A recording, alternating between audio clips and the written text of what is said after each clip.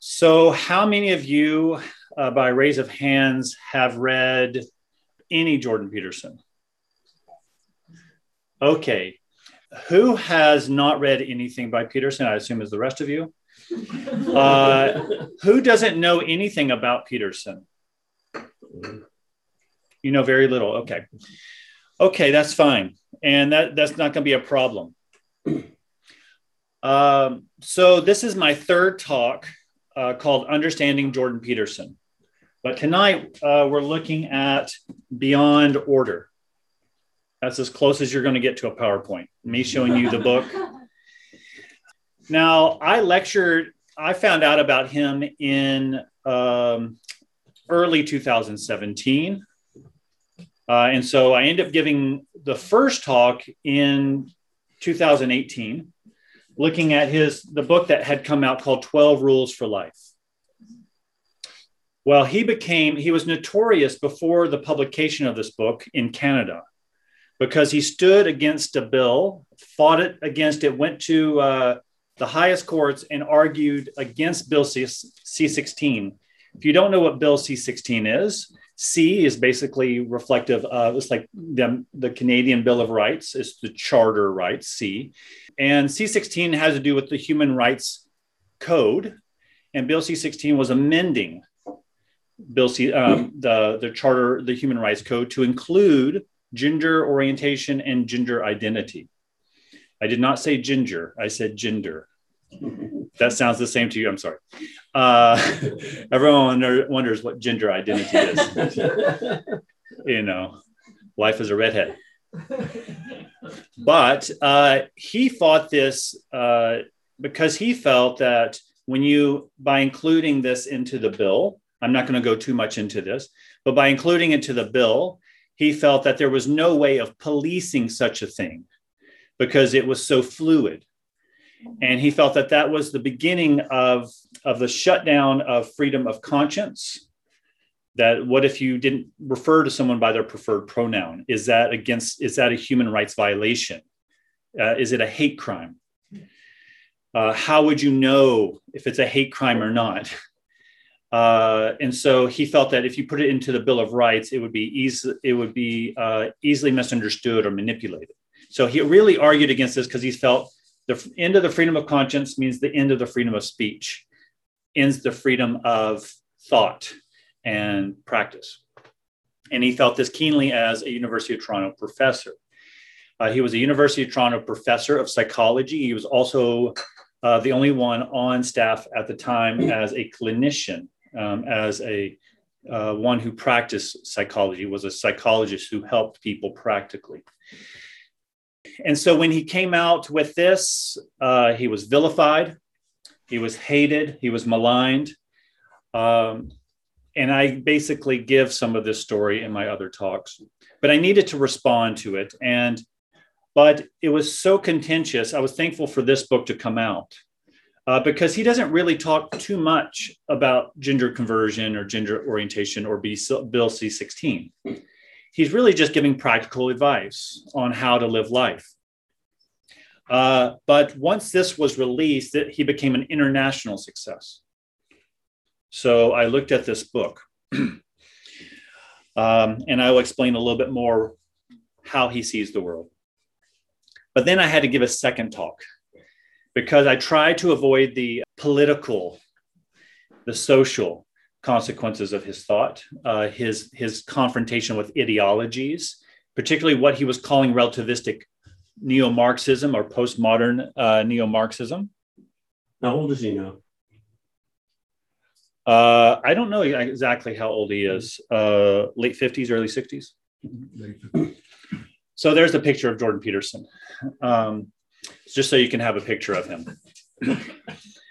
So maybe I'll show you the 4 slides I have, my half-done PowerPoint, since you just can't stand not having images in front of you. I thought I would be enough. So the second talk is I dealt with his phenomenon. So people who were attracted to Peterson, particularly of his stance on Bill C-16, his kind of articulations against what he was referring to as relativistic neo-Marxism at the time. He doesn't refer to it in that way. It would be probably better known now as critical theory, critical race theory, and these things. And I'm not going to go into what he meant by all that at this point, because it would make it too long, and you can just listen to the second talk. But what I was talking about is that when people came to Peterson, that what brought them in is not what kept them. What brought them in was his stance on critical theory, but what kept him was his life advice. Mm-hmm. And I argued that he stood in the flow of a flow of ideas that began with new atheism, which really stood against seeing religion as dangerous. It was kind of post 9/11, but it was a very scientific worldview. Some people have now called it scientism. It's strict materialism, that all we are is matter, and we need to have the courage to see that everything is meaningless. Religion is dangerous. Well, that did not leave a lot of people with hope or practical advice to deal with a chaotic society. Well, there was the next flow of ideas was atheism 2.0. Alan de Botton, Hubert Dreyfus, Sean Kelly, these kind of people were trying to have a softer touch of atheism. And what they were really offering was, well, let's not throw the baby out with the bathwater. Let's keep religious practices. Let's look at human classics to try to create a meaningful life, even though we know in reality it's meaningless. But it was not a coherent worldview. So when Jordan Peterson came along, he gave practical advice as a psychologist who knew where people were at. And he gave practical advice that whenever you read one rule, it expanded into science, history, literature, religion, myth. And he gave a comprehensive meaning system to practical advice on how to live in a world that seems chaotic and meaningless. That's where I thought his phenomena kept him popular. But in light of that, we saw lots of people come into L'Abri, people who started becoming interested in Christianity. Some believed it to be true. Some thought it was helpful. And in fact, some people felt they started believing in the gospel, or that's what they were telling me. They became a Christian. But I soon learned to ask them, did they believe the gospel according to Jesus or the gospel according to Peterson? And many times it was the gospel according to Peterson. As helpful as he was in bringing people in and having discussions, many of them were just kind of deeply ensconced in this worldview of Peterson's comprehensive worldview, because it seemed to give them everything. Practical advice, meaningful life, without the obligation of God or a personal God. Mm-hmm. It was curious and so I started thinking, how do I respond to this? And there was this knowledge, there was this idea that there was a second book going to come out, 12 more rules. But at that time, Jordan Peterson fell sick, very sick. He was taking a prescription of benzodiazepine. That's the first time and the only time I'll be able to pronounce that correctly. If I did, I think I pronounced it correctly. But he started taking it to deal with anxiety. He already had an eating problem where he only eats red meat, which people thought, oh, he's just kind of a carnivore, but actually it's diet, and he doesn't like his diet. So he started taking this medicine to deal with some anxiety, but then his wife was diagnosed with cancer, and he was on an international speaking tour with all these people coming up to him in the street saying, you saved my life. I was on drugs, but now I have a family with children. My life has been transformed, and people just wanting to get near him. And so he felt this tremendous responsibility and surprised by all the hatred he was getting and all the love and admiration he was getting. But he was able to give these sermons or these lectures on Genesis for 2 hours a pop, and you would have millions and millions and millions of views of his 2-hour lectures on Genesis. But he got very sick, and so he increased the doses of benzodiazepine, and he knew that it was not something he should be on, but he became more and more dependent on it. And then it started having negative side effects after 3 years of use, especially with his uppage of use, where he wasn't able to eat. He was kind of scattered. He was very nervous, and it was painful. Life was painful. Every movement was painful. And he wanted a radical change. He wanted to detox off benzodiazepine. 3 times. Am I getting that right? Oh, yes. But there's nowhere in the world that would take him off of it except Russia. So he actually, he ended up having all these panic attacks. His daughter took care of him, and he was taken into the hospital in Toronto. He said he passed out and woke up in Moscow. And he was induced into a coma for a month or so. After this detox, he was very weakened. He ended up going to Florida and then back to Ontario. And that was basically a 2-year hiatus from public view. So he just disappeared. And then now this year during COVID, he has released this second book. And if you look at his podcast, particularly earlier this year, he looks rough. And you can see a picture of him looking kind of rough here. I don't know if that's just the artist who wanted to make him look a little bit rougher. They caught him at a bad moment. But he's looking rough. He's a bit rough, but he's still functioning. But now he's much more vivacious. He said he's not at the level as he was prior, but he's still much more functioning than he was a few months ago. Is his wife okay? His wife is okay, and the cancer is in submission. Is that remission? Hopefully it's submitting. Okay, so in light of that, this is an unusual time to come back into his thought world again. Just so you know, I'm not an acolyte of Jordan Peterson. I'm not a person who raves about Peterson, but I'm also not a person who hates Peterson. I feel like I'm in the middle road. And I just try to understand his thoughts and the importance that he plays, because he still continues to be very important to many people.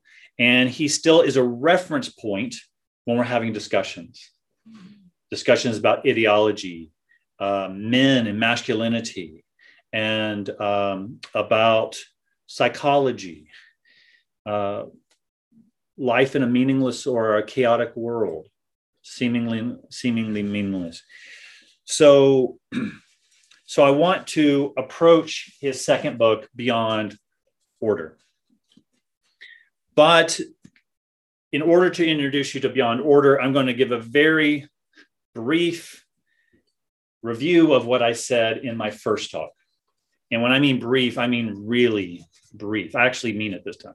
Did he have the second 12 more rules? So Beyond Order is 12 more rules for life. So Beyond Order. So the first one is white. The second one's black. I'll get to that in a minute. Okay, it's on purpose.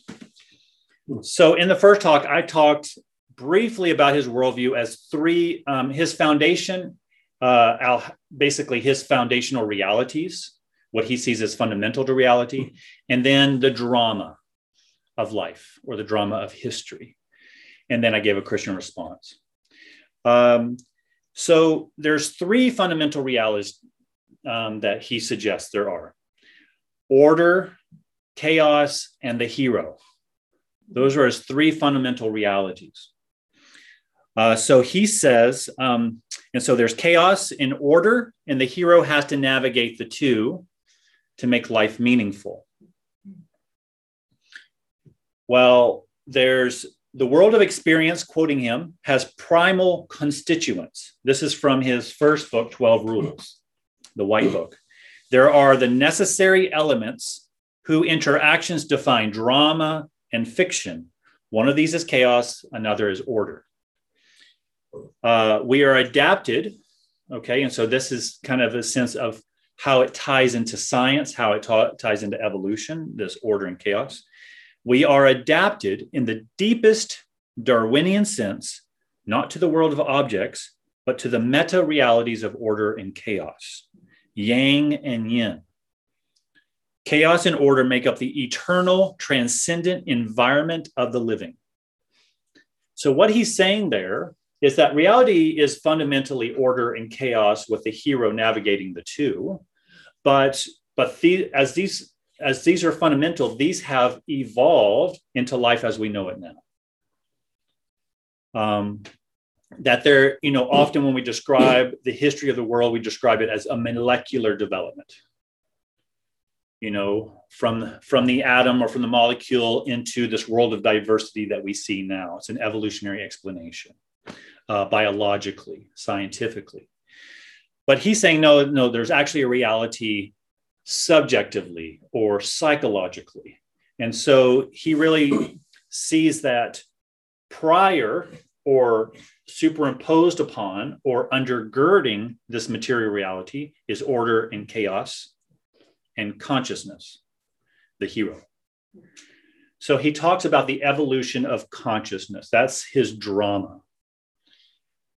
And so basically, in brief summary, he said that the evolution of consciousness is that we were unconscious, naked apes. We were unaware of ourselves, but at some moment we awoke.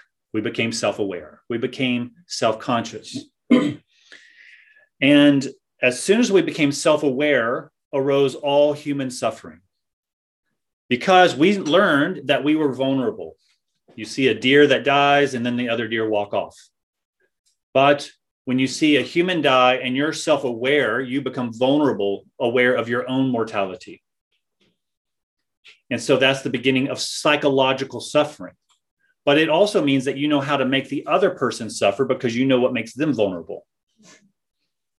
And so he believes that Adam and Eve, original sin was when they became aware of themselves. It's an evolutionary tale. And we started acting out stories that kind of primarily trying to get to understand who we were fundamentally.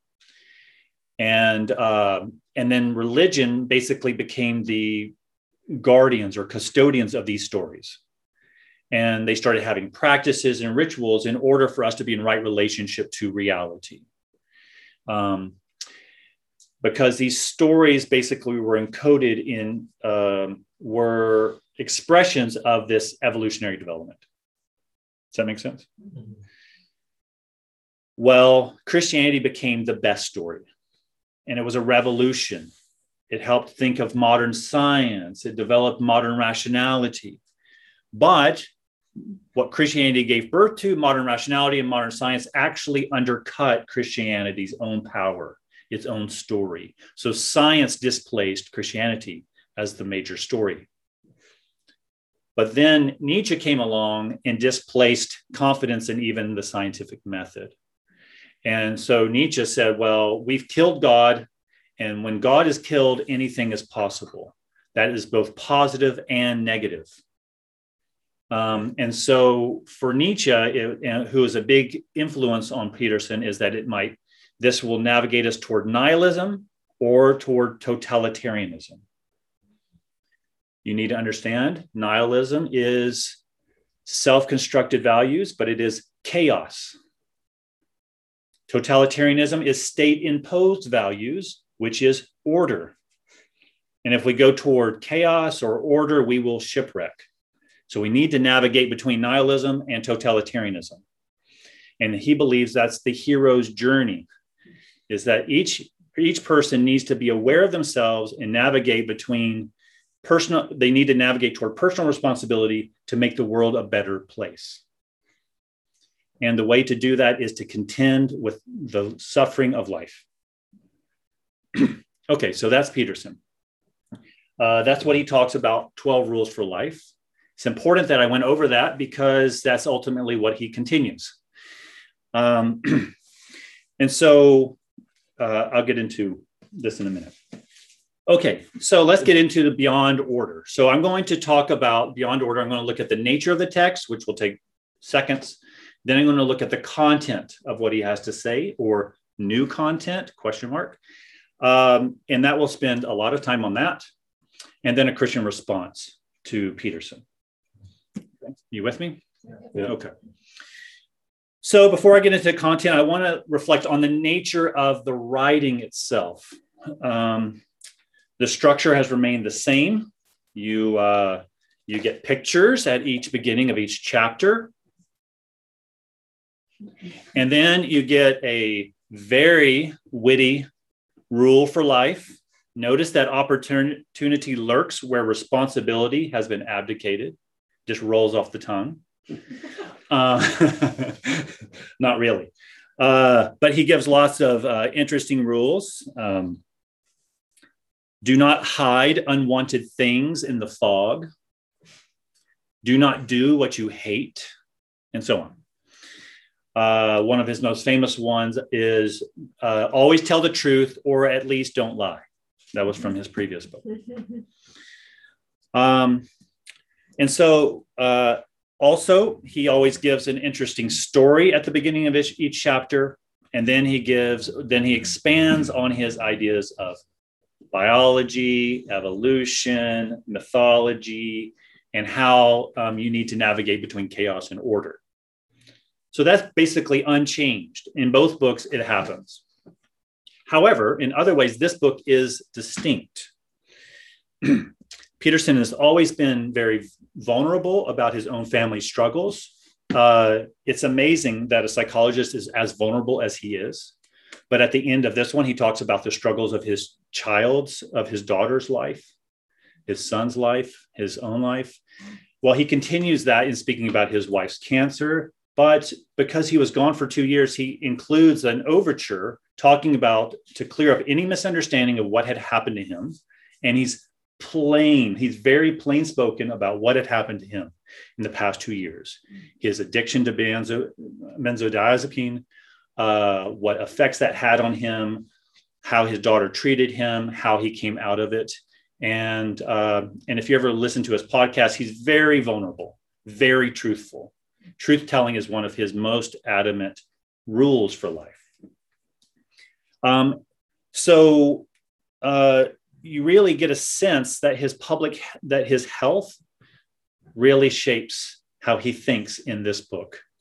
This one was feeling the contention that he was fighting with ideology, even though he carries that on in some ways. You can feel that he's dealing with personal suffering. He's trying to apply this to himself and wonders if these rules still apply.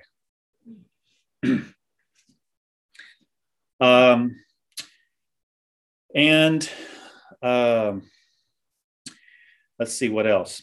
Also, what you see is that I think that this is actually, honestly, it was really hard for me to get back into. I was just like, I just don't want to get back into the world of Peterson. Not because I hate Peterson, just because I'm just like, it's just not my first choice. I have a million books I want to read. But I felt that I needed to complete the process that I started. You don't know sometimes what you start. So hopefully he doesn't publish another book. If he publishes another book, I'm sunk. But what you find is that he doesn't mention postmodern or relativistic neo-Marxism anywhere in here. He does talk about ideology, but he refers to ideology in the most general terms, and he also includes he talks about collectivism and communism, but he also includes Nazism, because some people wondered if he was like a neo-fascist, because that's what anyone is if they're not communist. It seems. He's also less folksy. He's an Albertan cowboy wearing philosophical guy, and he likes to say bloody hell a lot, and boy and stuff like that.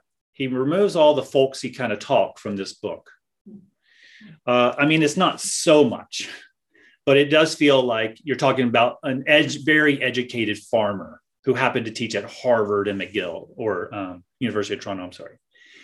But this is just like a person who removes the folksy, removes any kind of attitude or appearance. He's more direct to his audience. I think that this is because, he talks in here how touched he was by all the people who've been affected by him, and the emphasis on personal responsibility that he and all the young men that have felt, and he feels the incredible burden and joy of all that's happened to him. So I think that he's much more direct to his audience. This feels like someone who had taught in a classroom a lot and worked in that way in a clinical psychologist, but this feels like he's talked to people on the streets, even though he refers to a lot of clinical cases. And then also he continues, like I said, one of his number one rules is truth telling. Well, you can tell that he really continues his pursuit, trying to understand what he really truly believes. So this is not just telling people, but trying to understand what he himself believes and if he can still believe it. Though he does have passion and certainty in many ways, but he always admits, maybe. And this is what I think so far. And he's always had that kind of honesty and vulnerability that some people haven't noticed unless they really pay attention to him. They think he's so cocky, self-assured, but actually he's a very humble, vulnerable person who has lots of conviction. Okay, so I just feel that that's kind of the different nature of the writing of this book. Okay, so now I want to talk about the ideas of this book, Beyond Order. Okay, so this one is called An Antidote to Chaos. 12 Rules for Life. Rules, antidote to chaos makes sense. Well, this is not an antidote to order. This is beyond order, 12 more rules for life. So he's just doubling down on order? No. He is really trying to explain and further his understanding of what chaos might mean and how it might be necessary for us. And so you can see the importance of the yin yang, the yin yang symbol, the black and white, but there's a spot of white in the black, there's a spot of black in the white, and they're going in a circle. And the Tao this is a symbol for Taoism. And Tao is the middle way, is the serpentine middle. And so you're trying to navigate between order and chaos, even though there's order and chaos. So there's always a bit of chaos in order, and there's always a bit of order in chaos. And you're trying to navigate as the hero through the serpentine middle. Well, he begins by writing the book that's white, the second book that's black. This is about order. This is about chaos. But it's not as simple as that. Because it's not as, he does talk about it as an eternal dualism or duality. It's not as clear cut as that, in spite of what he says. So he says in this book, 12 Rules for Life, it's chaos within order, within chaos, within higher order.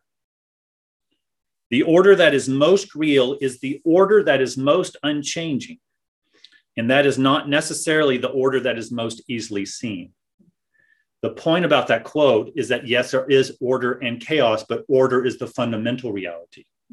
And it's a higher order, but it's an unknown higher order. But that higher order cannot exist without chaos. That's the point. They both are necessary, but higher order is the highest, but it still can't exist without chaos. And he says, in Beyond Order, the eternal force that faces chaos and turns it into productive order, or that takes order that has become too restrictive, reduces it to chaos, and renders it productive once again. Okay, so what he's saying there, and I'm taking the easiest quotes I could find, but what he's saying there is that chaos, so order can become static. It can become hardened. And you need something to shake it up, because otherwise it becomes totalitarian. So you need some rejuvenating chaos. And so chaos can be good. And it shakes things up, and then you go into something new. So chaos is this like potential, this constant potential in order that can flare out at any moment. It's like energy. Like sometimes you see in these movies, people holding a canister, and I can't remember which one it is, Harry Potter or something, but there's like a canister and it's like shaking. And if they open it up, it's just going to go everywhere. But if they can control it, then it's very powerful. Well, that's chaos within order. There's always this bubbling up. And if you know how to navigate chaos in light of order, you're really developing potential. You're developing the potential for yourself and for society to become its better self. So, and so this can be a road adventure. So chaos can be something positive. Wow, it's a road adventure. I've never done this before. It's exciting to venture out into a new career or something like that. But it can also be a car accident. And so are you ready for that renewal? Are you ready for that crisis that's going to shake things up? And so this is a book on thinking, how do we contend with chaos? And how do we shape it to the good, to the renewal of order? So that's why it's not an antidote to order, because if it was just chaos, it would be destruction. So I think about the ocean. The ocean was a very fearful thing to the ancient world because there was so much unknown and the ships were so small and it could be overthrown. But as we confronted the ocean in all its unknowability and unknown, there were people who shipwrecked and there were people who lost at sea. But as we continued to venture in, we realized, wow, it's a very powerful force. We can use it for good. We can create electricity. We can transport goods. We can unite nations. We can discover new things. And so they instead of walking away from chaos, I just want to be happy in my home, kind of like Bilbo. He needed to go out into an adventure. And that adventure or that engagement of the ocean transformed society and transformed Bilbo. And so there's this orientation to the status quo, but then you're disoriented, but that disorientation allows you to be reoriented to life. Okay, so that's my first point. So I have three main points I should have told you in Beyond Nature, the content. So the first one is order and chaos. The second one is the ethical superstructure. He doesn't have that word, I do. Ethical superstructure. And then the third point will be maps and stories, but I'll get to that in just a second. Okay, so order and chaos can be good or evil. Chaos and order are not neutral. Like I said, chaos can be a road adventure or it can be a car accident. Order can be a home or a concentration camp. And so there's always these two. Now, order is at the base. Chaos is there, but they can go in either direction. And that's why order needs chaos, because if order doesn't have chaos, it becomes totalitarianism. If chaos doesn't have order, it becomes nihilism. So if you have two, it produces a new world, and it continually renews and reinvigorates life. Yeah, I'll get to more of that later. So this plays a part of evolutionary development. Okay, things develop from the molecule to the advanced society we have now. Well, that was all an interplay of order, chaos, order, chaos, order, chaos. But most of the time when we talk about evolutionary theory, when we talk about the theory of evolution, it's referred to as an impersonal and non-purposeful theory. It's about how things develop in a non-purposeful way and an impersonal way. Typically, that's how people talk about evolution. Well, Jordan Peterson says, I call him JP, sorry. Jordan Peterson says, no, evolutionary development develops, but along a purpose. There's a purpose, and chaos and order are directing it. Or they're interplaying one another, and the hero is trying to guide it toward a desired end, a purposeful end. So it's not a relativistic or impersonal. And so how do we go? How do we order this way? Well, you don't want to be just the individual will. You're carving out your own values and you're just carving out your own way forward. No, that's chaos. And no, I'm just going to take control of it and we're going to tell society how we need to be. That's totalitarianism. Or one person, I think Kessler wrote a book called The Yogi or the Commissar. That's a very interesting book. I'm talking about those two ways. But rather, the individual must discover what is eternally true and help it move toward its purpose. Okay. Somehow we, as a society and as individuals, need to know how to make life meaningful and purposeful by engaging with order and chaos. So what this means then, if order and chaos can be good and evil, and we need to deliver it to a purposeful end, that means there's something that is deeper than order and chaos. I call it the ethical superstructure. Because he talks about virtue as built in, that there are values built in. He says that values are not created, but they're discovered. So as we participate in this eternal duality or this eternal dynamism, we go farther up and further in, to quote Lewis in Narnia. It's the development of persons and of societies to make persons and societies more virtuous, to overcome suffering so that we can renew life and make it a more life-giving force. But to Peterson, this fundamental virtue or goodness or love, he uses all three of those at different times, is mysterious. The bedrock is unknown, and it simply must be taken by a leap of faith. It can be deduced, but it cannot be proven. It cannot be fully and truly known. One must accept it by faith. Well, how can you know virtue or meaning if you don't know what is fundamental to reality? It leaves him in a quandary. Well, why don't I just do what I want? Suffering has dealt me a bad card. Why not I just do what I want? Why not take control of the state? Why not be nihilistic? I mean, JP says he doesn't know if virtue or goodness, you have to accept it by a leap of faith, but he's giving rules on how to live.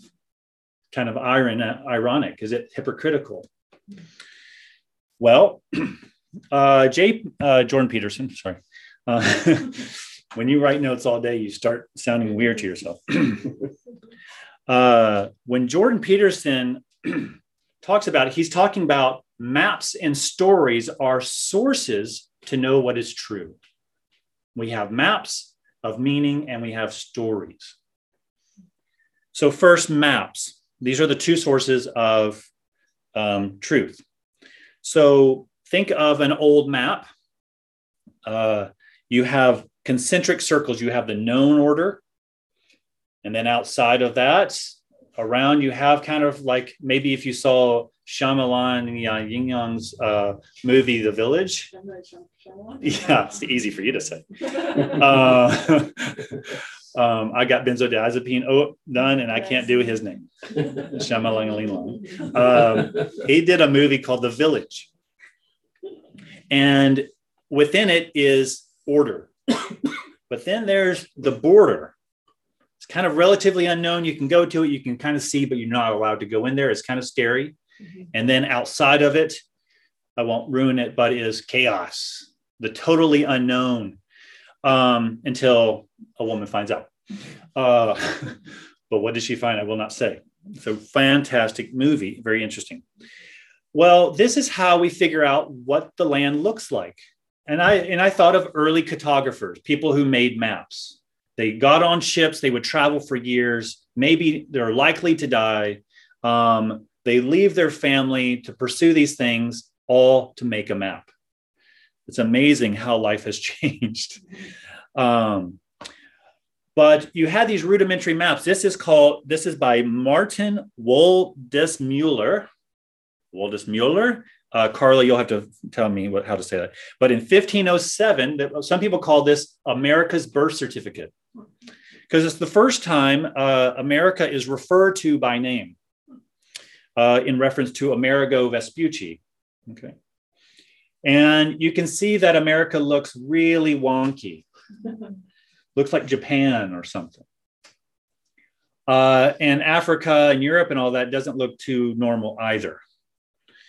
But it's a very rudimentary map. But as explorers go out, they start trying to explore and chart unknown land. And they start making the unknown known.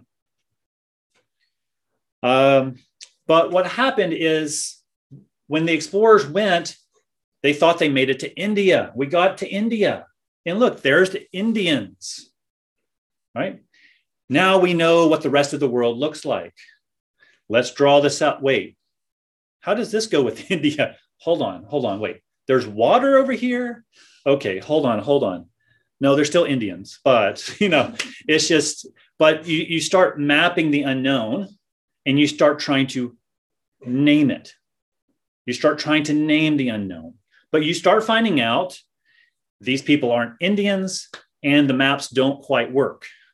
They're not exactly precise. And so you have further exploration. You have further maps. And now we have Google Maps and Siri telling us where to go. We don't even have to think what a map looks like. We just have someone tell us where to go. But what's happened is that as we explored out into the unknown, we have made it more and more known, and we have come to know what we know better. And we realize that we made mistakes in the past, as referring to First Nations as Indians. But what we can't do is just go back. We can't go back and say, let's undo what we've learned or what we've discovered. We just have to keep going and refine and renew what is known. So it's not a peaceful process going out into the unknown and trying to come to know it. The ocean, many people died in trying to navigate the ocean. Bilbo lost some friends, but it was still a worthy adventure and things became known. And so we can't just leave the land. We can't just destroy our social institutions, which is kind of one of Peterson's rule, is that we can't just destroy what we've learned. It's been a lot of lost lives, a lot of hard work. And yes, we made mistakes. We made bad maps. We misnamed people, but we can't just go back and destroy everything and start over. We can't go back from what we have discovered. So let's try to just renew what is known until we are more refined in what we know, that it is more true to reality. Yes. So in that is you kind of talking about like the deconstruction thing, like just trying to destroy social institutions. Yeah. Yeah. So one of his rules is abandon ideology, which is his shortest rule out of all the books. But he's saying that ideology presents, and I'll say this in a minute, but presents maps that aren't true. They're romanticized or oversimplifications of what reality is. And we try to guide our lives by oversimplified maps. And we ruin, and so we can't just destroy. And if we try to get chaos to come in and just destroy the institutions that we've created, it will be utter chaos and destruction and death and hell. And so what we need to do is have a little bit of chaos to renew things. So I don't know what he thinks about Black Lives Matter and these kind of things, but he probably thinks at some point that kind of riot, that kind of protest is something good for society to readdress how it has ordered itself. He may think that it's too far ideologically, but he might think it's still good to have some chaos to renew and revisit our institutions. But let's not just destroy it. It's taken too long to come up with the institutions that we have. Okay, so what has been true culturally and socially is also true personally and psychologically. We must face the unknown in our own lives, in our own hearts, and we need to do so voluntarily because we need to figure out the lay of the land.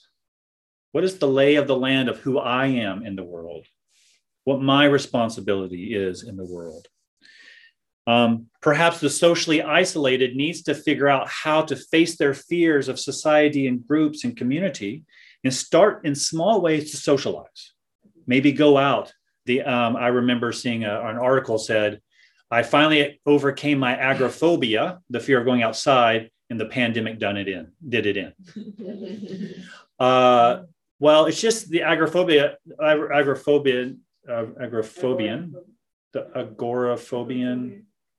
the person who's afraid of going outside. Just go out and buy a coffee and then go back. Okay, go out and say hi to the person, buy a coffee and come back. Small ways of going into the unknown. and you start charting it, you start knowing it, you start naming it. And it will be rocky, you will have wrecks, but ultimately you will discover more about life and you'll become more full of a more full person, more fully alive. However, not all ways are equal. Not all paths and all maps are equal. You could say, oh, I'm going to chart into the unknown. I'm going to have an affair. This is so great. I'm charting in the unknown. I'm becoming fully me. But Peterson says that's fantasy. That will bring chaos. That's a bad map. It's like navigating through Victoria by looking at the map of Middle Earth. You're going to wreck. And so he's saying that there's some unknowns that are actually fantasies, illusions. And he would say ideologies create maps of illusion, and we're going to wreck our society on false maps. But we need these maps, and we need these maps to navigate through truth as they've been developed in ourselves and in society and throughout history. So just as past explorers give us maps today on how to navigate, we do not create our own maps entirely from ourselves. We're not self-creating values. We benefit from maps that are already being given to us and advanced upon. What are those maps? Stories. Okay. So two sources. So maps is a way of thinking about maps of meaning, of how to have a meaningful life and charting into the unknown. But how am I to think about that? Well, Peterson says stories. Scientific knowledge is helpful, but it's incomplete. Science of romance, science of happiness. So you get 4 slides. This is the last one. But it's helped you stay awake for 45 minutes. And I just have 45 minutes more to go. I think. I'm just kidding. I hope so. But there's the science of happiness, the science of romance. We look to science to help us understand life. And so you have this magazine from Focus. It's called Meet the Happiest People on the Planet. Why meditation can rewire your brain. The new drug to treat depression, and so on.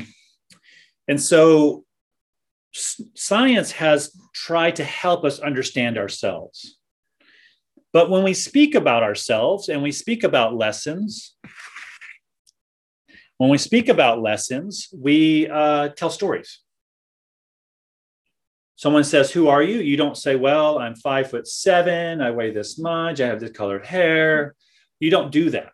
You start telling a story, where you come from, who, your relationships and how they've been successful or not, and so on. So we don't give facts. Scientific facts are helpful, but they're insufficient. We need stories. Paintings and other art are similar, and that's why he often has paintings from a variety of places, and he talks about them to help us understand ourselves. So stories give knowledge and meaning that scientific knowledge cannot give us. So imagine this. A husband might say to a wife, continuing on the affair train, don't worry about her. An affair is simply a biological exchange that you just can't accept it because of a survival mechanism in your brain.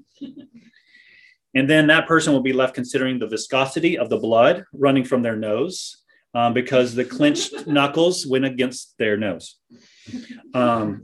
Science can't tell the whole story, right? Of how we should be, who we are, how should we be, and what should we do.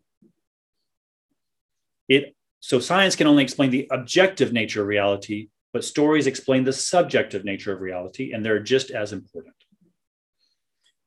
Now, stories tell these stories, and they tell these eternal truths, but they're not entirely sure why. And so Peterson talks about, let's see. I want to read that. So this is a quote from Peterson. Are such questions of existence impossible to answer? Or are there sources available to us from which guidance might be derived? After all, we have been observing ourselves behave in our successes and in our failures for tens, perhaps even hundreds of thousands of years. The stories we can neither ignore nor forget are unforgettable for this reason, among others. They speak to something we know, but we do not know that we know. So stories tell us something that we kind of know, but we don't know. And so stories really are emerging from the primordial fog, the primordial evolutionary development, and they help us understand who we are, where we've come from, and where we're going. It's a source of purpose. And then, and so from these stories, we learn that, wow, lying and stealing and killing are going to go us into a ditch of total chaos, where bravery, self-sacrifice, and love lead us into a virtuous path and life-giving force. And so we can take these stories, we gather them, we cull them, we accumulate, and we start seeing that we start wanting to gather these stories. And as we gather them, we start seeing certain consistent patterns. And these patterns Jordan Peterson talks about is the dragon, chaos. Mother is nature, there's the dragon, there's the suffering. But then there's nature, which is maternal, it's feminine, it's chaotic, which is good or bad. A mother gives birth, but it also can be repressive. The father is culture, which can be order, can be domineering or life or a resource, and the hero. And so he just develops characters that we have just seen, consistent characters throughout all stories. You can look at Egyptian stories, Babylonian stories, Christian stories, or Disney. They're going to help you. He really loves Harry Potter in this new one too. I mean, he really goes for Harry Potter. I've never learned a spiritual lesson from Quidditch until I read Peterson. But these are characters that aren't just prototypes or archetypes. They're in movement with one another, and they're telling us how to go. And so that means that stories have to be told of these characters for us to understand ourselves. While there are patterns, there's still this ethical superstructure. As he says, a story of a story. Flannery O'Connor says it takes a story, capital S, to tell a story. It takes a story to tell a story. You can't just tell stories randomly out of nothing. You need a superstructure, a super story that makes sense of other stories. Now, Jordan Peterson agrees, but he just doesn't know what that overarching story really is. He just has intimations of what it's telling us and where it might be leading us. The story of stories remains in the shadows. And so that's why he's constantly pushing. We need to tell the truth. We need to be honest about our feelings, which is one of them. We need to abandon ideology because we need to grab a hold of the real story. If someone starts lying and fabricating, you don't know what's real. So how can you navigate the course if someone's lying to you? And so the only time he becomes really moralistic is when someone's not telling the truth. He gets really angry. And I think that's why he's so angry about ideology, because he thinks it's just a big lie. He wants truthfulness. And that's why, he develops this sense of, I want to tell the truth, even if it hurts me, because that's the only way forward. So he feels really important about being truthful in telling our stories in hopes that we might find what the true story is.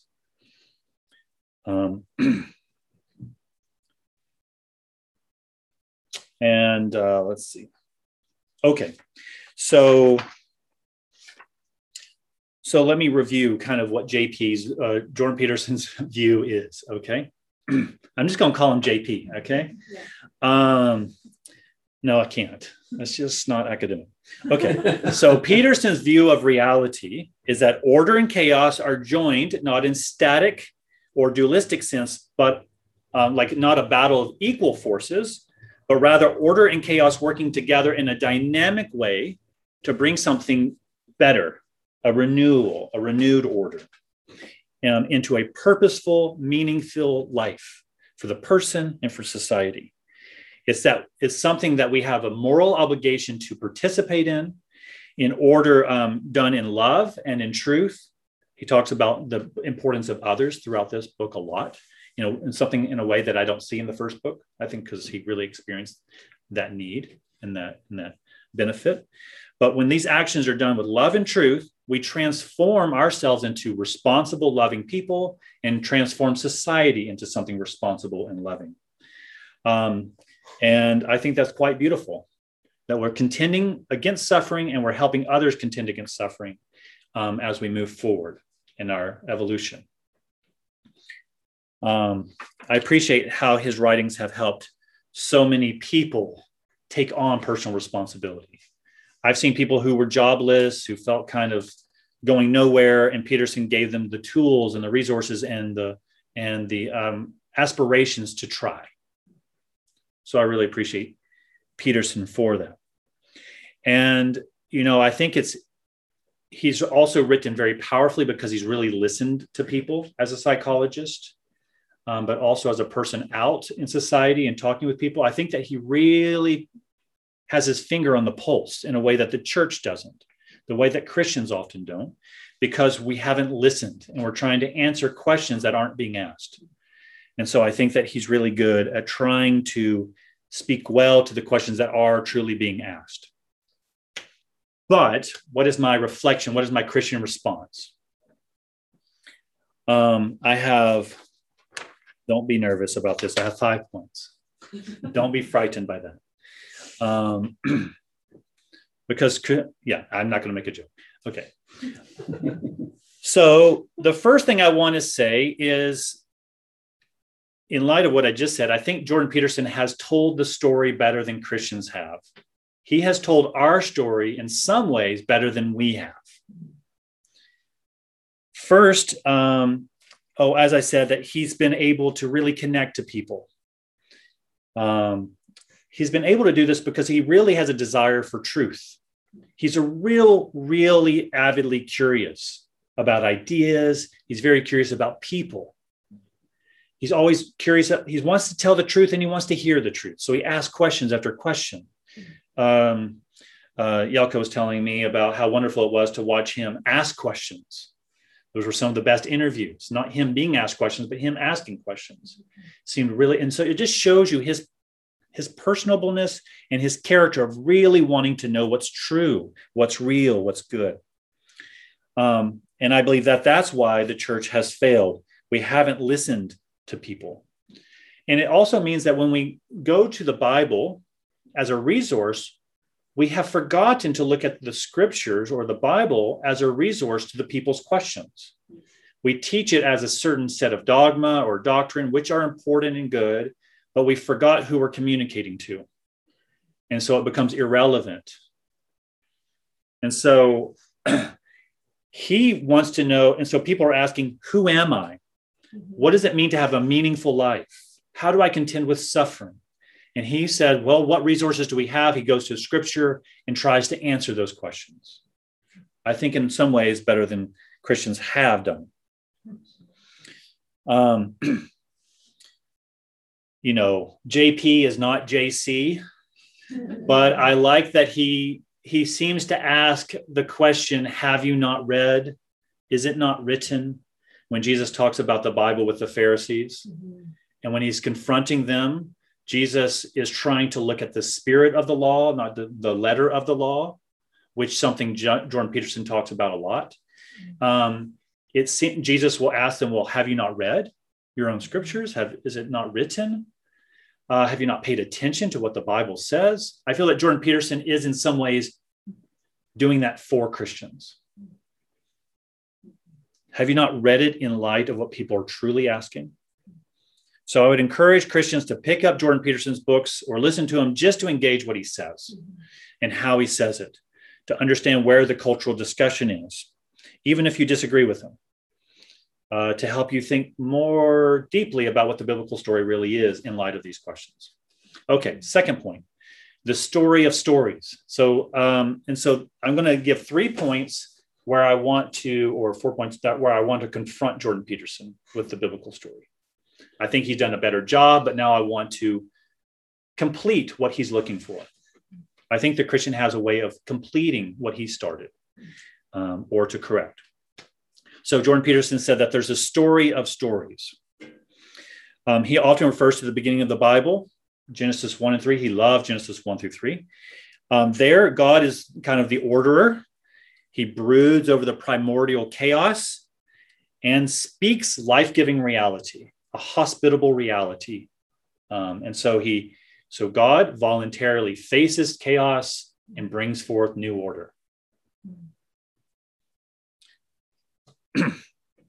And so you see the importance of what it means to have words, and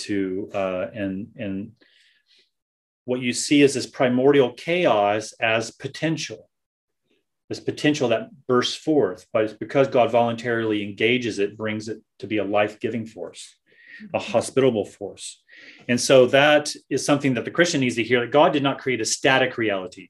He did not create a garden of Adam for Adam and Eve, and like when a man or a woman can get really old and they really hate kids being around because they're going to mess everything up. Don't touch that. Don't touch that. The furniture is all covered in plastic. I grew up around it. Some people think the Garden of Eden was that. Adam and Eve just were like, okay, can I do this? Can I do that? But actually, God created a productive world. It's teeming with life and potential. The fish are in the water, the birds in the air, there's fruit developing from the plants and the trees. There's livestock and there's animals and Adam and Eve. And so God created a world that was productive, that humanity needed to know how to tend. He did not create an order that was not to be touched. He created an order that had potential to be reordered and renewed. And so humanity was to tend toward one another and toward the garden as it developed and produced further life. So you see this life force in creation, and we're supposed to tend it toward its development and its maturation. And so Joni Mitchell famously sang in her song Woodstock, "We got to get back to the garden." Well, that's not the biblical story. We got to get to the New Jerusalem. The biblical story is that we move from the garden to the garden city.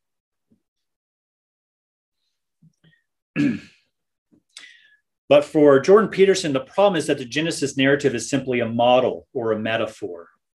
But for the Christian, it's the beginning of the story of stories. It's history. It functions as story. It's our story. It's humans' story. So it's not just primordial mist that emerges, but it's actually our story from where we descend. It is our lineage. And so what it points to is that the beginning of life, the story of a good creation and of good humanity, is the beginning of a meaningful and purposeful history. Jordan Peterson said, "I do not believe," and he's in shock of the goodness of humanity or the goodness of creation, that the Genesis narrative would dare say these two things. And he says, "I do not believe there's a more daring argument in all of philosophy or in theology than this.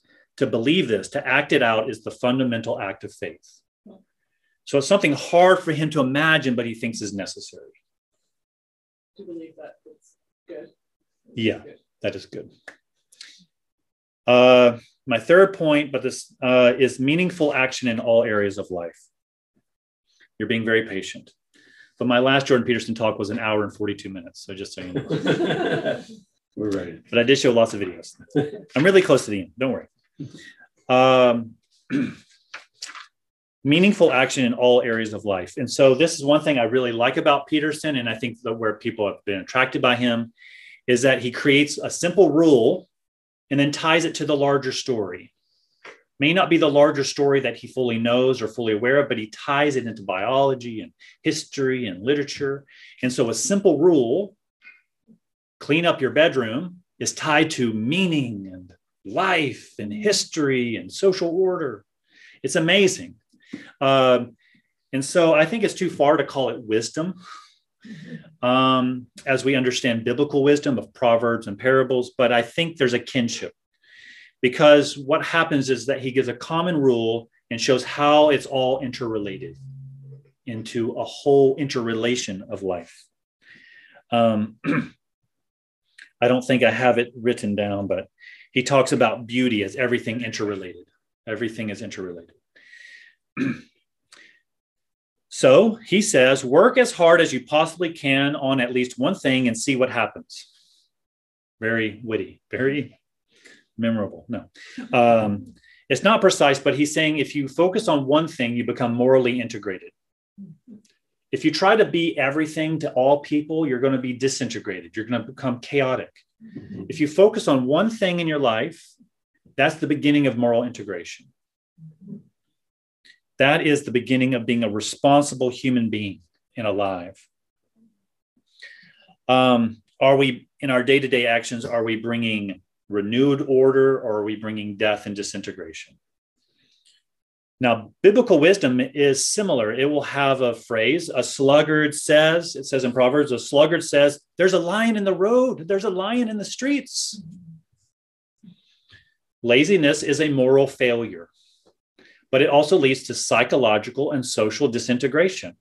There's a lion in the streets, I'm afraid, I can't move. And so laziness becomes a moral failure. But the reason this proverb can stand is because it stands embedded within the larger story that is known. It's held within the under the lens of Adam and Eve, called to be responsible stewards of creation. If they're lazy, that's why there's social disintegration. It's not just you need to whip yourself. I'm being bad, I'm being lazy, but it's integrating, oh, this is why I'm not to be lazy. It's because I'm supposed to be responsible to tend toward the world, to tend and fight against suffering, to be the embetterment of others.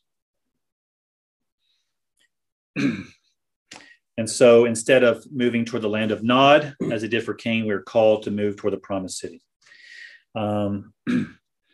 Okay, I'll keep moving. The fourth one is the reality of human sinfulness. So this is my third correction of Peterson, but my fourth point in conclusion. So Jordan Peterson hammers home that humans are sinful. Humans are awful. Humans hurt people. They hurt themselves. They're crazy. They don't understand themselves. It's very unusual for a psychologist to speak so harshly about what it means to be human. He says that we don't understand ourselves. We don't like coping with suffering, and we cause suffering to others. But I think it's because he's not idealistic. He's thoroughly realistic about humans truly think, speak, and act, because he has tended to them over generation or over years and years and years of clinical practice. He knows exactly what people are really like. And so he wants to take sin and suffering honestly. He wants to tell the truth. The problem with Jordan Peterson is that he believes sin is just to become self-aware, rather than a moral failure to a God that has called to know us. And so self-knowledge becomes very difficult for Peterson. He can't delve into the depths of the human psyche because he doesn't have a place for God to know us. And then the last one is hope in the midst of suffering, loss, and death. So because Peterson is so emphatic about the failures and the suffering and the sinfulness of humanity, it's hard for him to hope. He just finds that it needs to be a leap of faith.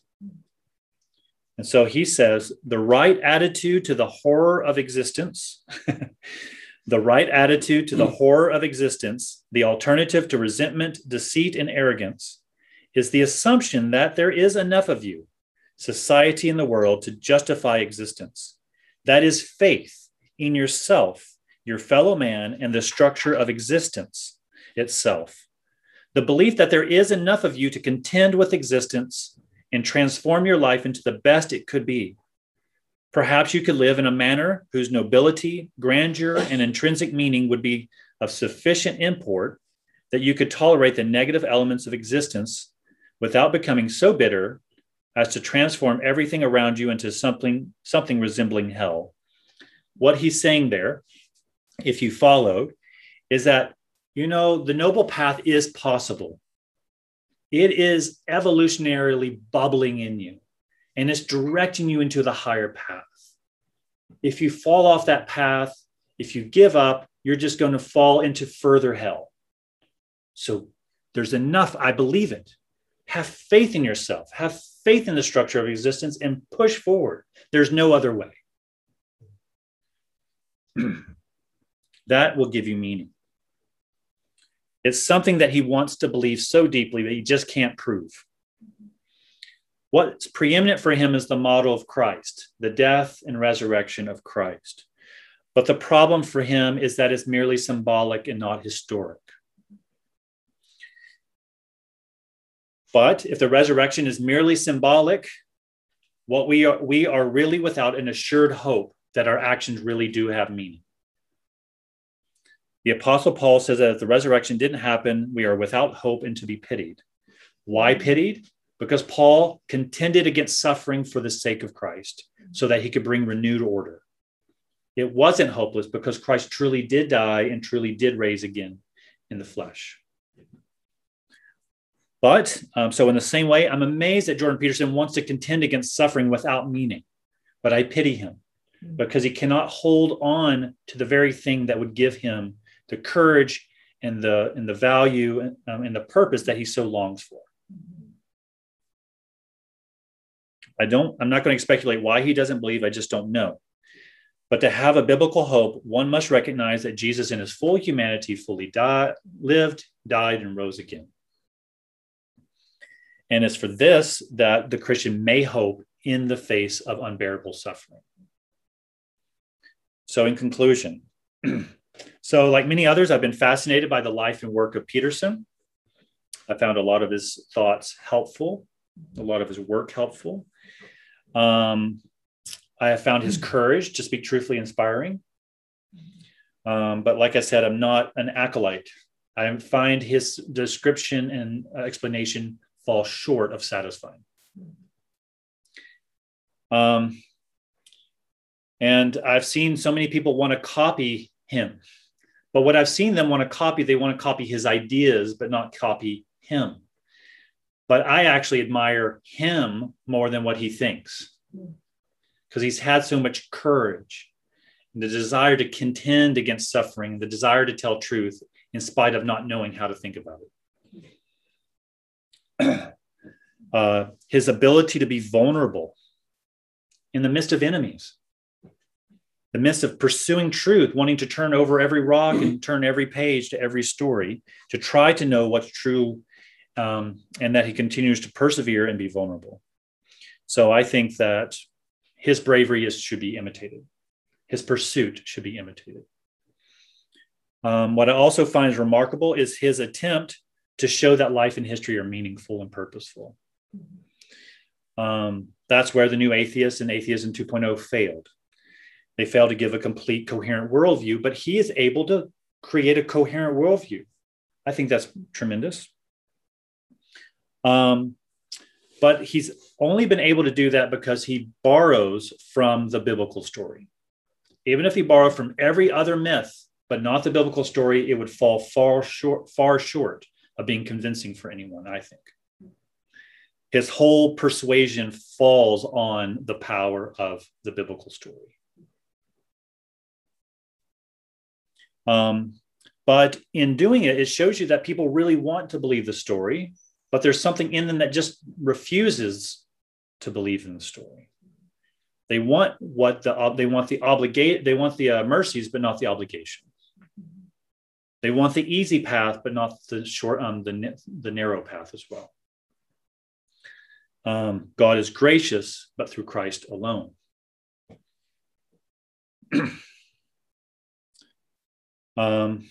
So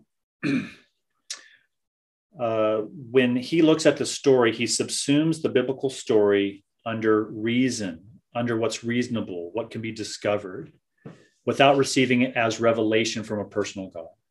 And if you cannot receive the biblical story as revealed from God, a personal God who's communicating himself, then we will be without ultimate hope. So I think that Christians need to take the mantle and learn from Peterson as he engages people and culture and ideas, how to reflect on the Bible more deeply. But we need to pray as Christians that we can present the gospel as well as he has, but to tell the rest of the story. Okay. Okay. Thanks for surviving.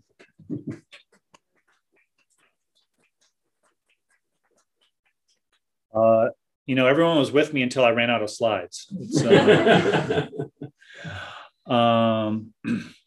But okay, let's open it for a time of questions and discussion.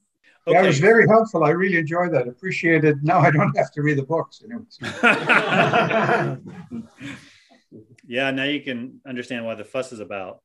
Well, I've read a lot of his stuff and seen quite a few of his videos that he's done. And I'm still trying to figure out what his worldview is. I'm guessing he's a naturalist materialist. Well, he's a few things. There's actually, I can send out a link. There's a guy named Alistair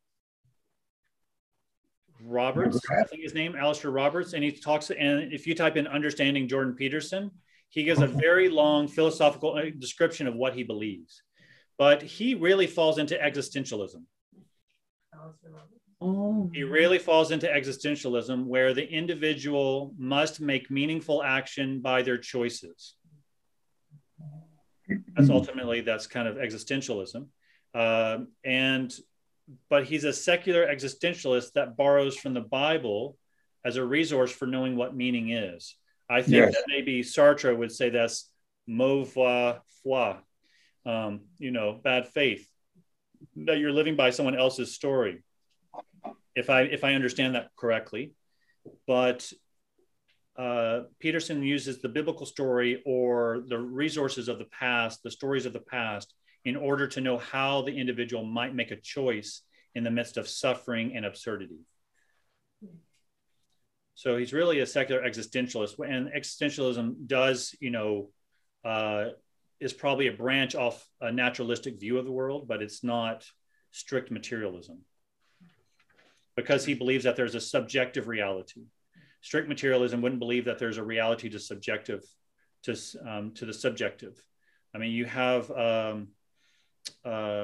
who was that? Thomas Nagel, who wrote Mind and Cosmos. Yes. Who was trying to have a theory that tried to explain matter and consciousness. Well, and I think he becomes like a Platonic mystic of some sort. I can't remember. But Peterson is somewhere in the vein of trying to describe those two realities, matter and consciousness, as two fundamental realities. Yeah, I think that I've got a copy of it. Nagel's book, I think, is titled Mind and Cosmos. Mind and Cosmos, Why the Darwinian Theory of Evolution is Almost Certainly False, something like that. Right. Yes. Liz has a question. Yeah, I feel like it may be related. I just wanted to ask a bit more about what you were saying about his thought that we need, that of the importance of us telling stories. Is he talking about like our personal stories, or is he talking about like cultural story, like mythology and things like that? Yeah. And how can we know? This is sort of something you were pointing to, but because a lot of people today say like, "Oh, that's my story, so you can't judge my story because it's my experience." So how could we tell our stories in a way that holds any authority? Like he's wanting to tell stories in a way that will bring us closer to knowing what the true story is, but does he propose any method of sort of sorting through stories to like how will we find what is closer to that true story?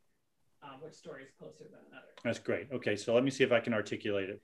Liz is asking about, well, when he says people should tell stories or look to stories, is he telling them to tell their own story or to look to myths? And within that, if, often people will tell their story and say, you can't judge my story. Does Peterson have some kind of word or to say, or response to that, to say, well, no, this story needs to be, does he give any indication that their story needs to be tied to this larger story? And I would say, so first, he's saying that we need to look to the oldest stories, the stories that have remained. Those are the ones with more veracity or more likelihood to be true, because they've stuck around, because there's something in our DNA and our social DNA as well that tells us that, yes, this is really true. But when a story is newly told, or an individual tells their own story, it doesn't bear the same gravitas, the same weight, or even the same truthfulness as an older story. So I think that he would just say, the stories that we tell us may be false, they may be true, but he's not saying that you can tell your own stories and look to your own stories as telling your truth, because he doesn't believe in self-created values. And so he does say explicitly, we cannot create values, we discover them. And we discover them through ancient stories. So Alejandro, do you want to follow up? That still leaves me unclear on how even those ancient stories, how can we sort through to know which ones are closer to the truth than the others? Well, how can we tell which ancient stories are more true than the other? Well, I don't. It's a good question. It's like, why should we believe the story of Horus, this Egyptian hero, rather than Jesus Christ? He doesn't have one that says one is more true than the other, that they're both valuable because they both have remained. And I think that's one of the problematic things, because he gives equal weight to Jesus as to Horus, as to Osiris, as to Marduk. And so I think he refers to the biblical story more often because there's just simply more stories, and that all those stories are held within an overarching story. And so that's why he just refers to it more often than these other stories, but he really tries to tie into those.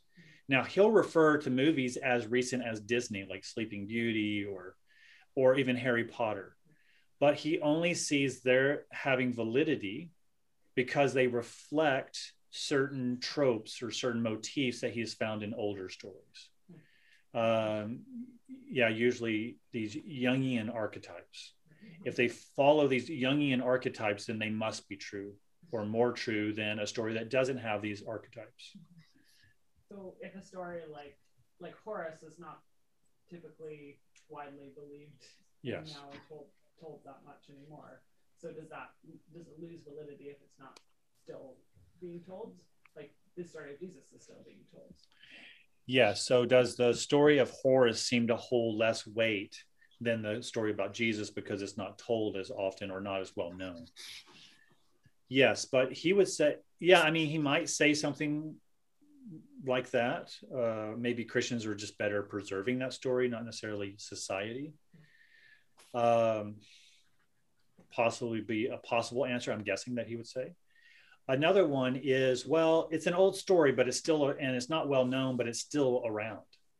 It still exists. Like you can tell a story about how funny it was when you went to the grocery store, but no one's going to remember. The stories my father told me, I remember a scant amount of the stories that he told me. And I don't even know if I remember any of the stories my grandfather told me. And I know that I know none that my great-grandfather had because they were never told to me. I know very few facts about my great-grandfather, but they're lost.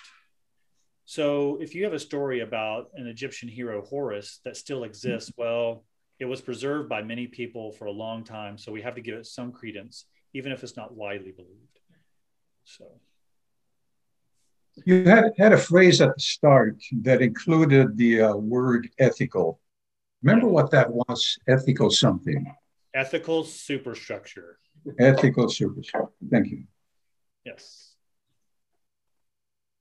So he wouldn't have been a utilitarianism. No, I don't think he would be a utilitarian. No. What's that? Pragmatist. Yeah, more of a pragmatist. Alejandro? You said that he makes a distinction between two postures towards the unknown. In one, it is wise to pursue the unknown and it leads to growth. And in the other one, it is foolish. Yes. And your example was someone facing their fear to social interaction, pulling themselves towards social interaction. And then the other one, the example of the affair. Yes. And I saw the distinction very clearly, but what would be the principle? How can you distinguish between between when it is helpful and when it is not. It seems to me like sort of a moral principle living. Is that where he is getting at? So Alejandro wants to know about, I spoke about a posture of going into the unknown. There was a positive way of going and a negative way of going. Facing your fears as a socially ostracized person or a socially isolated person, and then the person having an affair. The first one was a positive, the second one was a negative. Is there an ethical principle behind which unknown we should pursue, or how we should pursue the unknown? That's an excellent question. I'm not sure I could tell you what Peterson would say exactly. I would say that where he talks about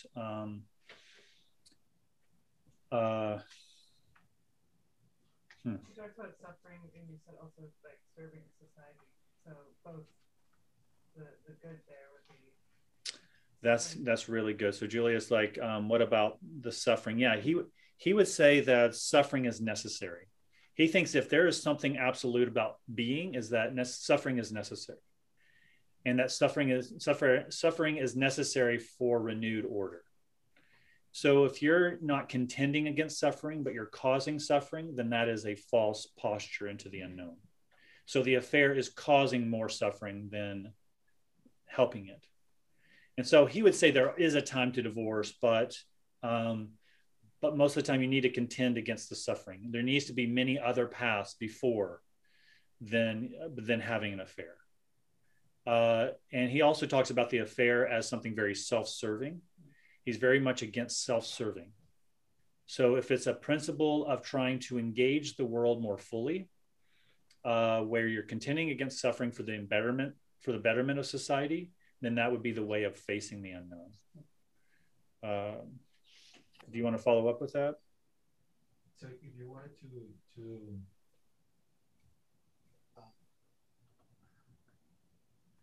use his thought for this as a guidance for moral behavior, what he will give you will be like principles, and then you will need to calculate the best action in the heat of the moment. Like if somebody was looking for guidance in behavior, that's what he has to offer. So yeah, what does he have to offer in terms of guidance, in terms of ethical behavior? I want to distinguish when it is helpful to pursue the unknown or not, and I am a follower of his stuff. What he will offer me will be this principle, and then what I will get is the principle, and then I will need in the need of the moment to calculate the best action. Yeah. So how to calculate the best action? So he's not utilitarian, because he's not thinking what do the most people agree on, and what can help the most people in an action. And so you might sacrifice one person to help the rest. He doesn't fall into that kind of camp. So what he does, in abandoned theology, ideology, he would say you need to follow your conscience. Sometimes, if it's either in that rule or the rule before, but he's basically saying sometimes you need to be like a prophet. You need to follow your conscience when everyone else is disagreeing with you, and can come at great cost. But you need to take that path, even though people will disagree with it, and it costs you a lot. I think that the ethical principle he would say, with what we were just talking about, because he doesn't really know what to say the good is, but he knows what the bad is. He knows what suffering is. And so what is good is contending against what is bad, contending what is trying to, he would say, ameliorate the suffering, try to improve the conditions of suffering. So how might we do that? I think that would be his basic ethical principle. But reality is complex, so we need to look to stories about how different people have navigated that, and to see where there were failures and where there were successes. And that will also broaden out our ethical understanding. Abigail? Yeah, so is this concept of, or encouragement to contend with suffering, is that somehow linked with the statement you made to engage with chaos? Like, what does it look like to engage with chaos? Okay, so yeah, to attend or to combat suffering, is that a part of facing the unknown or facing chaos? What does it mean to confront chaos or engage chaos? Well, it can be suffering. It's not necessarily suffering, but it will, like a road adventure. You're going out on the road, you're not sure what you're going to face, and it's just exciting. You're 20 years old, your whole life is before you, and you're just going out and you just want to figure out what's going to happen. I'm not going to take much money. Well, that wouldn't be really, that's confronting or engaging chaos, but it's not contending with suffering per se. But it is readying yourself for the unknown, because sometimes the unknown will emerge without your wanting to. I wonder if I have the quote here. I was also thinking of wanting comfort or ease at all costs. Like, yeah. Yeah, it is risk taking. It's not just, but not just like, yeah. It's a part of faith too, then. It is a part of faith. The unknown, the unseen, and moving forward toward that. Yeah, like Abraham in Hebrews 11, is that he went toward a city that he saw but never reached. It was a heavenly city. Yeah, it is. It is. I mean, it's very Christian in that sense, that we're going out in and risking ourselves for what is unseen, and what is. However, we have the Word become flesh. We have seen him with our eyes and touched him with our hands, and we witness to the truth. So there is a sense that, Jesus is, even though he took on flesh, he walked among us, he taught us, yet they're like, he's still a mystery to us. They constantly didn't understand. And so they were following the rabbi wherever he went. And we continue to follow the leading of the Spirit of Christ. And so we're being led into the unknown, but we're not being led by our own candles. That's a very, it just made me think of that Isaiah passage in Isaiah 50, where it says, those who walk in darkness walk with the Lord. But those who live by their own lights will sit down in torment, because, we're trying to live by our own light, our inner light, or our own techniques, or our own success, rather than just trusting the Lord into the unknown, because even darkness is not dark to him. So we are taking a risk in a sense, but he's already gone through with the risk. He's already faced it and overcome it. So yeah, we are risking, we are following, but and for the heroes of faith in Hebrews 11, there is a sense that some are torn apart and suffer, but some aren't. Some suffered, some didn't. And so the journey of faith is not the same for everyone. But it is always pursuing the unseen, of a deeper reality, but one that we see in part. Do you want to follow up, or do you want to follow up on that? I want to plug into that. Yeah, great. With two comments: suffering and chaos. So Jordan Peterson believes that we each have a map of our sense of what reality is, but because reality is extremely complex and our map is simple, we're going to crash into reality at some point. Yes. That will cause suffering. We then have to reconstitute our map in order to, and it's not always possible. Some people can never get to that point, but the idea is you got to reconstitute your map in order to continue to exist. So in some sense, it's somewhat pragmatist. He's not purely materialist. He has a phenomenological point of view where he believes reality has things that shine forth. That you don't look at a room when you look at a room. You look at things that draw your attention to it. And so right. Your life is directed by your attention, by the things that shine forth from reality. So there's a phenomenological sense to Jordan Peterson. So I would say he's a pragmatist and a phenomenologicalist. And that's why he kind of can plug into the Christian worldview. I don't think he can be a Christian presently, because I think there's something about his whole structure of philosophy that can't accept the reality of Jesus Christ. And you, Clark, you talked about that. Mm-hmm. You said he can't believe there's a historical Jesus. He can't accept that that's the only way. And so I would say fundamentally he's rebellious. Mm-hmm. Thanks. Those are my comments. Yeah, that's really, really helpful. I hope you heard all those. Yeah, that was very interesting. You said you made your one comment and the first comment, and then the comment you made about him having wisdom but not enough. And I was thinking actually,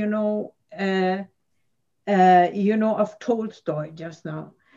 You see, his rules are a real practical help, and I like them.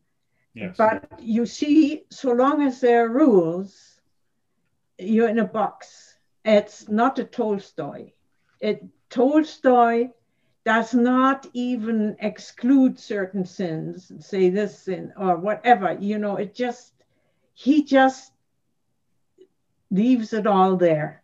Mm-hmm. And that is that is the one interesting thing about him. His stuff is very autobiographical, either both books.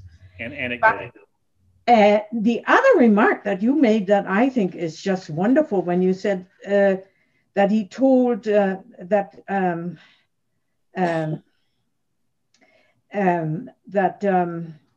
the Christian response, what did you say? He told a story better than Christians have. Yeah, that's what you said. He told a story better than Christians have.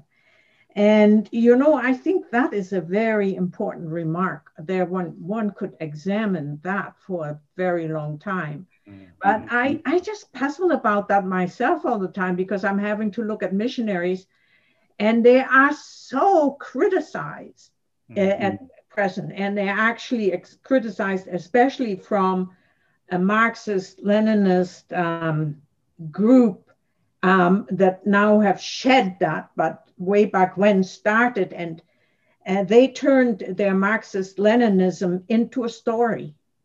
And with that, they criticized the missionaries like nobody's business.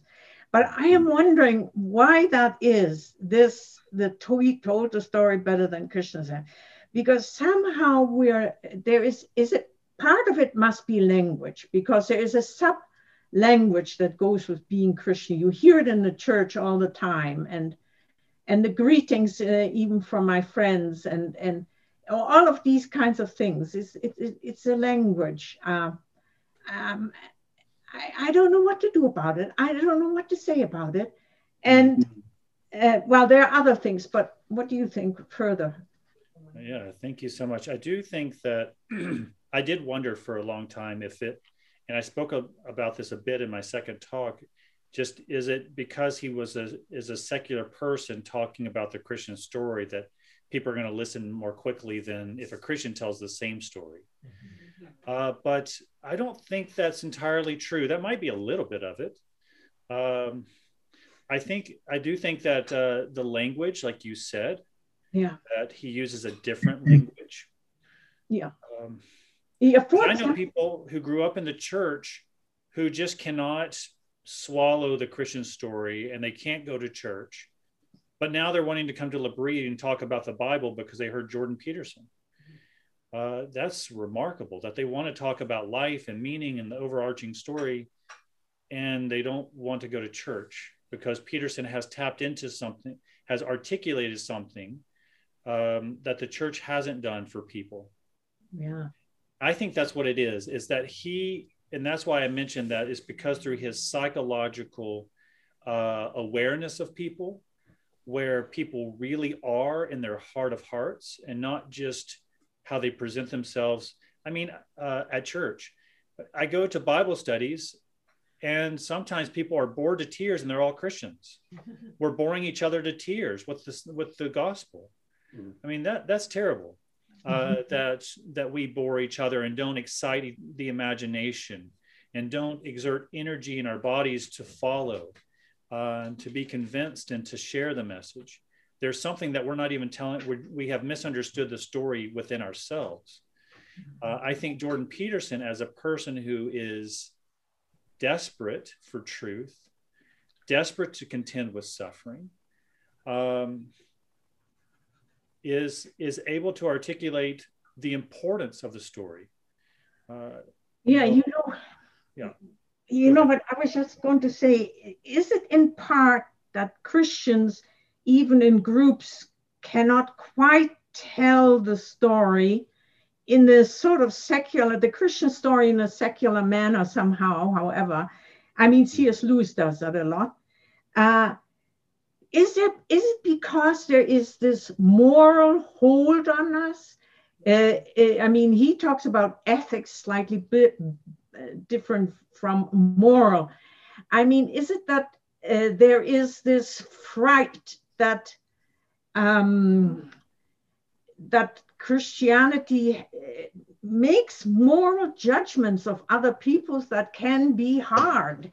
It's often common. It's one of the first points I notice that make people angry about missionaries is that they would make a moral judgment, a negative moral judgment about the behavior of those people out there in that different world that they study. Yeah, I think about I don't know if you've read the Poisonwood Bible. The what? The Poisonwood Bible. No, I haven't. Is it Kingslover? Yeah, Barbara Kingslover. Kingsolver. I like Glover better. Come on. Oh, okay. Kingsolver. Well, in that book, I've only read some of it, but in that book, she talks about going as her father's a missionary. Mm-hmm. It's a novel. It's not autobiographical. Maybe, I don't know if that's part of her story or not, but it's about the daughter who speaks about her father going to this African tribe, and there's all these African women who are bare-breasted. And they come in and they're all interested in the story of this new news, this good news. And before the pastor can get into the story of Christ, he basically lashes them for their lust in the society because all the women are bare-breasted. And of course, they didn't even have a sense of shame, according to the novel. They didn't have a sense of shame. It wasn't a part of their framework until the pastor came and made everyone ashamed. And so what I mean by this is, or the reason I tell it is that sometimes we come into a culture and we want to spotlight all the things that we think are wrong and forgetting where people are at. You know, Paul, when he went into Athens, he wanted to engage them where they were at. Where were they thinking? How were they feeling? How were they expressing themselves? He was where the people really were. Jesus, I think, was very successful. And I talk about this as one of the gifts of the Spirit is the ability to read the human heart.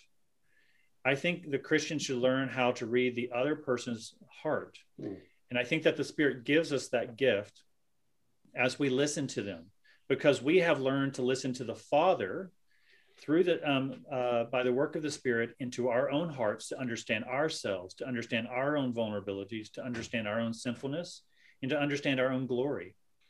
And these are things that we are equipped with as we engage others. So I think that we, within our own church groups or maybe missionaries, we forget to know what it means to be vulnerable. We think that we're trying to carry God to others rather than meeting where God is at work in people's hearts. And I think Peterson is trying to engage the person at that deep heart level. Yeah, and I think that's why he's more successful. I don't want to. What was the title of that book again? The Poisonwood Bible. The Poisonwood? Yes. The Poisonwood Bible. Yeah, the Poisonwood Bible. It's one word, Poisonwood. Oh, it's one word. Yes. And the author's name again? Kingsolver. Kingsolver. Kingsolver. One word. Okay. Barbara Kingsolver. Okay. Yeah, with your emphasis on cultural anthropology and looking at missions, I think that you would find it a fascinating read. It was a really important book in the 90s. Yeah. Okay. No, that's great. Thank you. Okay, Greg. Yeah, I was going to say, I think that when all through your talk, I kept hearing C.S. Lewis. And Carla mentioned C.S. Lewis there. He did one thing to talk to. But I just, it's like he's got a way through secularism, through his agnosticism, really, I think, where he's at. Through his agnosticism, come up, obviously as a Christian, I think, with the Spirit speaking through him, they come up with the same sort of thing that Lewis did, because I see particularly in The Great Divorce, and you got nihilism and chaos, and basically that's Lewis's hell in The Great Divorce. Yeah. And then you got on the other side, you've got order, but it's chosen order. It's an order that's chosen. It's not an imposed order, but a chosen order. And so I saw so many parallels between what he is getting at, through his agnosticism, that Lewis got, through his Christianity. I think that's wonderful. Did y'all hear all that? Yeah. Okay. So yeah, I forgot when I was thinking about this talk, I was thinking about maybe bringing up Lewis, but of course it's already too long. Given more time, so it'll be more succinct. But C.S. Lewis became a Christian through being convinced of true myth. Because he looked at wonder, at what's that German word about Sehnsucht? Sehnsucht, longing. Yeah, that longing. Sehnsucht. Oh yes, Sehnsucht. Yeah, he called it joy. Sehnsucht. Yes, that's a very special word, I tell you, in the German. Yes. Okay. The only word I know is Schroeder. C.S. Lewis does it. Yes. Yeah. So C.S. Lewis looks at this, and he sees that stories point to fundamental realities, to the story of meaning, much like Peterson. But that path led him to see Jesus, and Tolkien helped him to lead him to see that Jesus is not just myth, but true myth. That he's the completion of all the stories. And so Jesus, if I can remember how to articulate this, but that Lewis had this sense that all stories could be comparable and are intimations and expressions of what it means to be human. And he thought Jesus fell into the same camp. But Tolkien helped him, or led him to understand that all those stories pointed to the realization of Christ, that he was the fulfillment of what all these stories pointed to. And so he saw that there was the biblical story fulfilled in Christ, but outside of the biblical story, there were all these fairy tales and myths that also looked to the realization and fulfillment of Christ, but from outside revelation, but through Sehnsucht, or the sense of pointing to the beyond. There's this timelessness about things, so you could say the same thing, or you could go back the other way, and you could say the same thing about Buddha. Yeah, and Lewis said at one point that Lewis said at one point that the Jesus narrative is really a myth that actually happened, that actually did occur.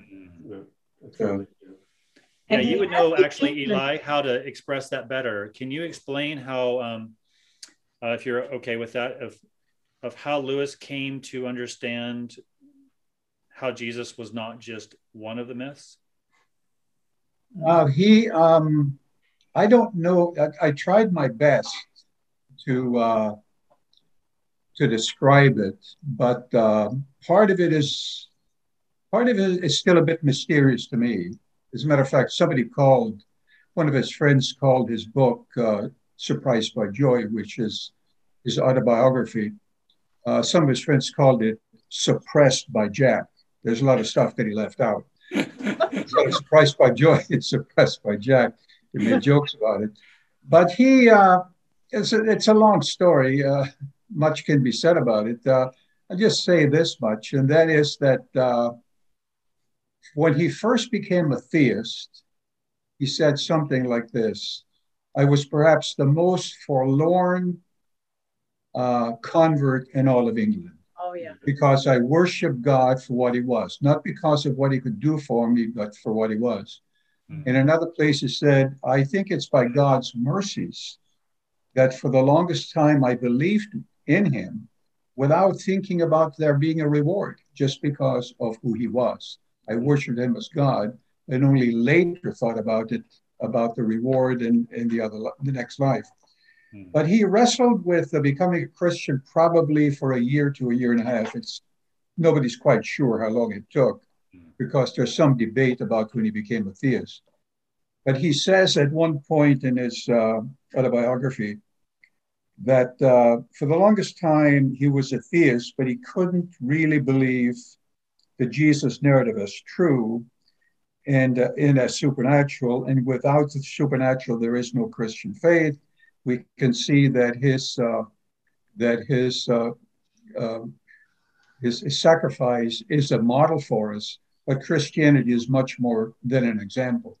And then at one point he says, I'm not quite sure how it happened, but I got in my brother's sidecar to go to the zoo, and it's about a 40-mile trip apparently.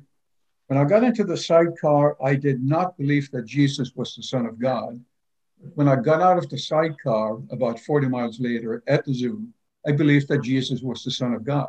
Mm-hmm. He says it's kind of like you go to bed at night, and in the morning you kind of gradually wake up and you realize that you're awake. That's kind of the way he put it. Mm-hmm. But he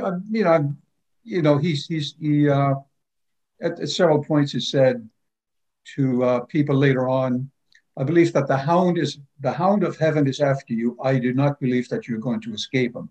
Mm. So he very, very much believed in the activity of the Holy Spirit, and obviously the joy, the saints who he thought was a part of that. Mm. Well, hopefully, thank you so much. That's really helpful. I really hope that the hound of heaven is after Jordan Peterson. Yes. Must have been a very scary motorcycle rider. Yeah. I often joke that there's a lot of Christians in the South because we have lots of lightning storms and tornadoes. Yeah. Well, the two have something in common, that is they both come from the secular to the Christian in a way. C.S. Lewis, that is what makes him so fascinating to me. Yes. Yeah. I'm glad you bring folk like this to our attention. I think very often God's prophets come from unexpected places. And this gentleman, Mr. Peterson, sounds to me like a prophet God has sent along to us, and he will deal with him. We don't have to deal with him, but we can certainly learn from him. Yes. Yeah, thank you. That was wonderful talk, and so was your second one too. Oh, thank you. Yeah, thank you very much. Yeah, it was great.